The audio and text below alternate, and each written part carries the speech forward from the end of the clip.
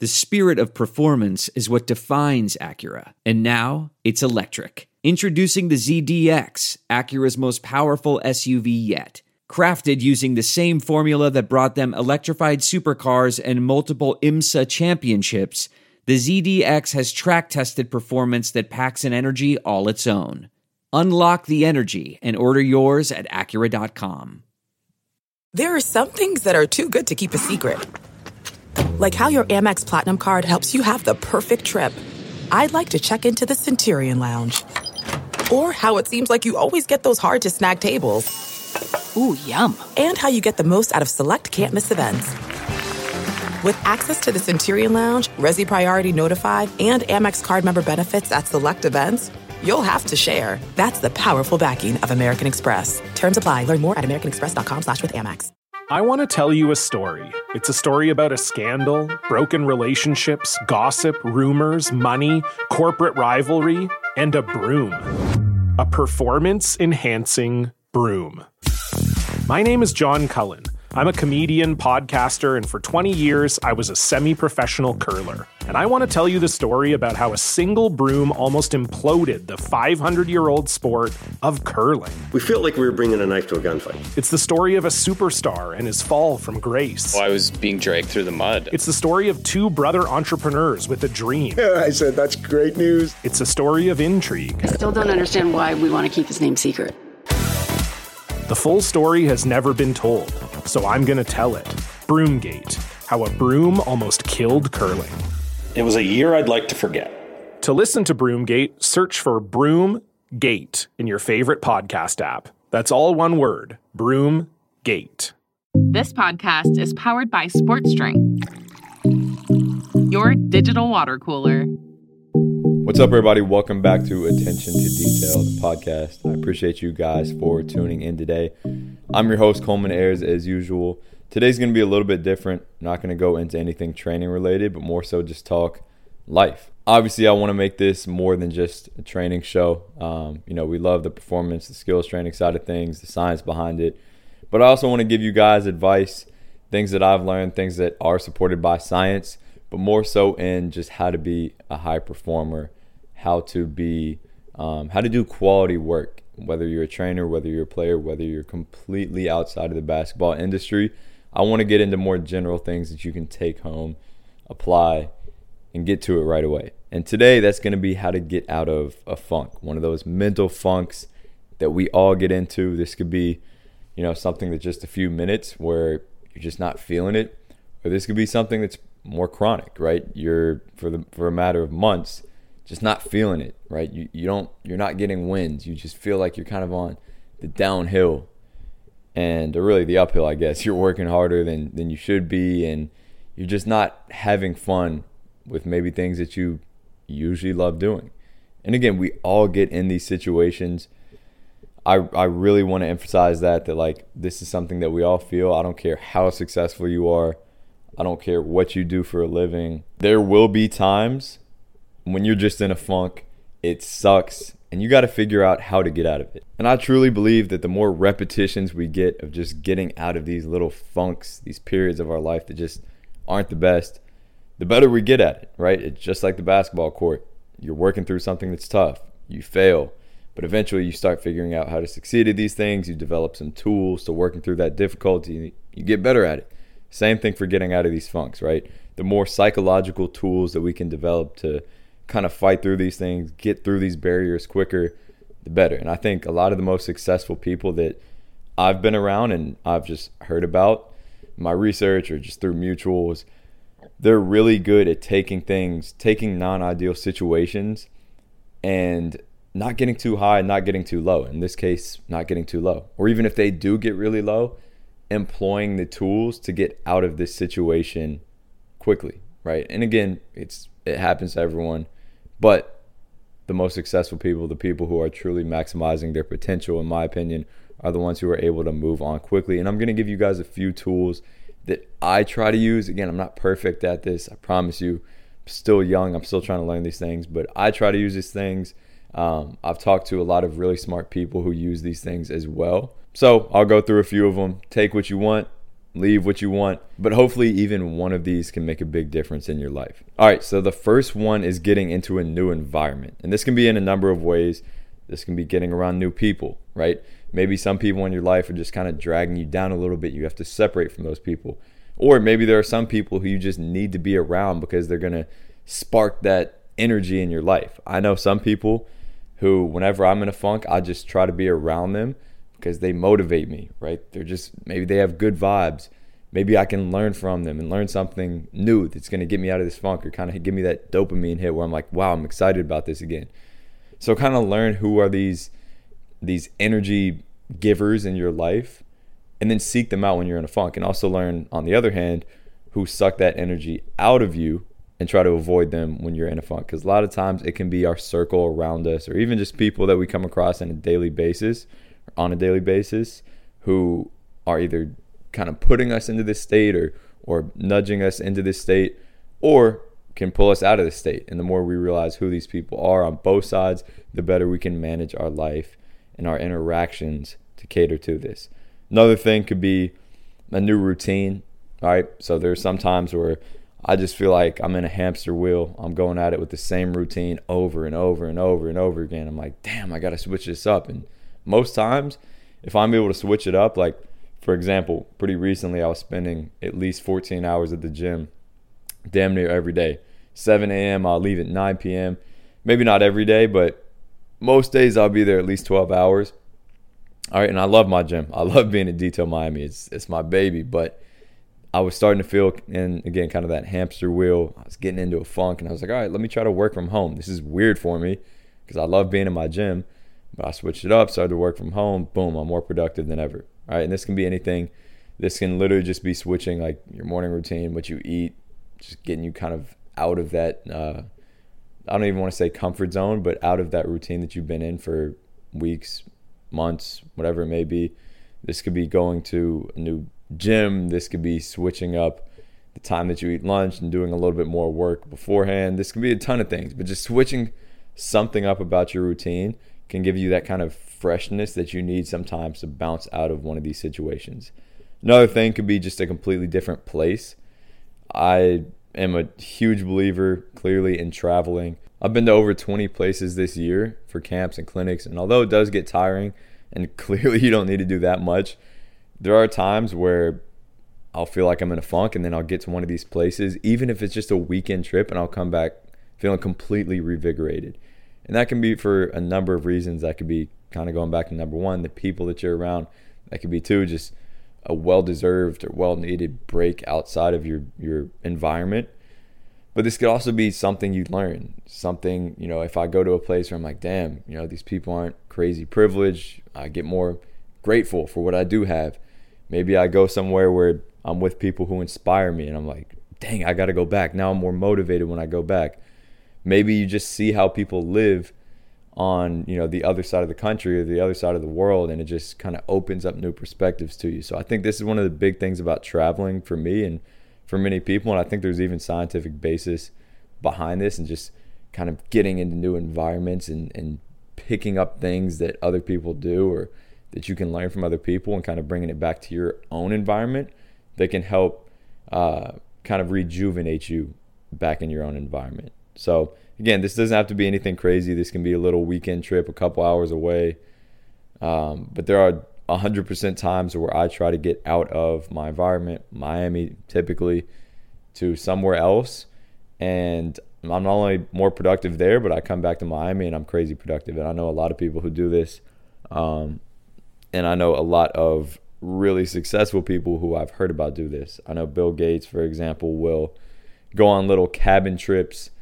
Again, you don't have to do it to this magnitude, but he'll put his literally all the technology away, go into a cabin in the middle of the woods and just think for a week or whatever it may be.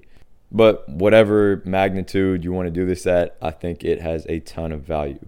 Number two is just being able to get small wins, just finding ways to get wins on a daily basis. I think a lot of the times when we get into a funk, a lot of the times when people around me or myself have kind of fallen into even things as serious as anxiety or depression. And obviously I'm not a psychologist, but just a a correlation I'm noticing is like they'll be in a time where they're just not getting any wins in their life, or at least it feels like it.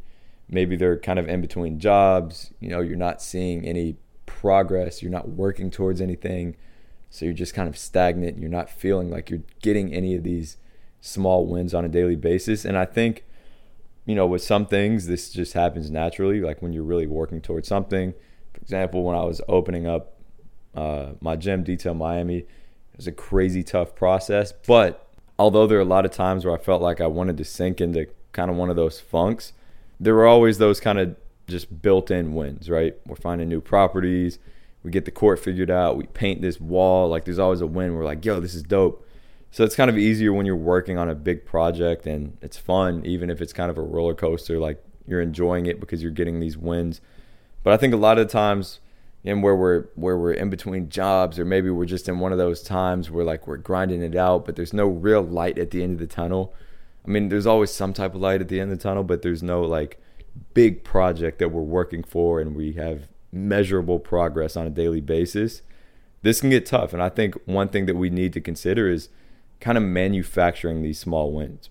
So finding ways that you can, on a daily basis, even when there's not inherent wins in what you're doing, get yourself to a point where you feel like you're getting a win every couple hours, even if it's a small one. And I think that can really help you get out of one of these funks. So for example, just whether that's a cold shower and you're like, damn, I don't want to do this. And then you get in, you kind of will up that power to do it. Then you get out and you're like, yo, I just did that. Cool. This could be having a conversation with somebody who you don't want to have a conversation with, but you need to. You get it done and you just feel that weight off your shoulders. Anything, or that could be a tough workout, right? This could be a variety of things, but whatever it is, anything that's kind of difficult and you get through it, like this is something that I've been trying to do on a daily basis, push some limit. I don't care what it is, but something that I'm uncomfortable with, I get through it, and then I kind of applaud myself for it for a few seconds before I move on. And I think that cycle, like setting a goal that is a little bit tough, even if it's kind of a small goal, getting through that and then realizing and kind of applauding yourself for getting through that, getting that little dopamine hit, like, damn, I just did that. Cool. We just got ourselves a little win. All right, let's keep it moving. I think that can really start to build up momentum in your daily lifestyle.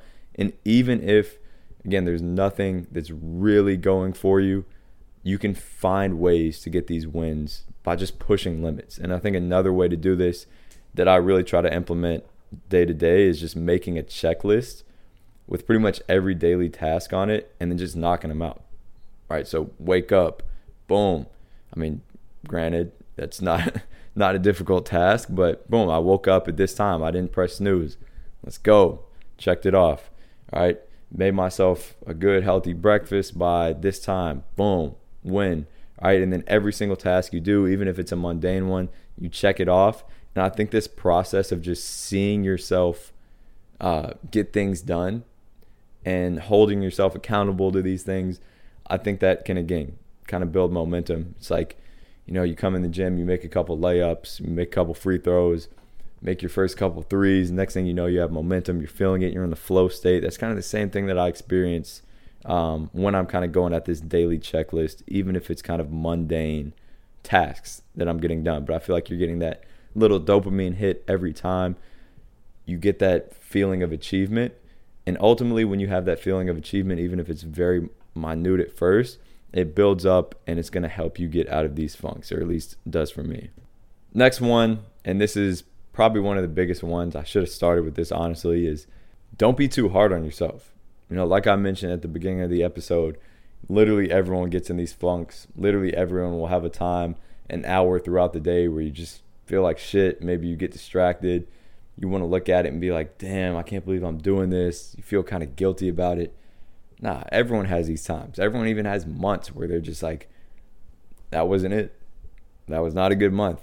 All right. And again, the ones who are able to move on from that are ultimately probably the most successful ones, or who chronically are able to move on from things like this. So I think this is underrated, or an underrated tool to getting out of the funks, is just not dwelling in it too much. Like, don't sit there and be like, damn, I can't believe this is happening to me. This doesn't happen to anyone else. Like, no, funks happen to everyone. Certain down periods in life happen to everyone, or even throughout a day. Understand that it's not just you. Boom, use these tools, get through it. The next one is just putting good into the universe. I'm a huge believer in, I don't even want to say karma, but kind of the idea that the more quality of a person you are, the more good is going to come back to you, which I guess is karma, but I think it's a little bit different because I think people typically will reciprocate just goodness. And even if they don't, just being an overall quality person, giving somebody a compliment, brightening someone's day, having just an overall good vibe, being a genuine person. I think this makes us as humans feel good. It just gives us kind of like an injection of happiness.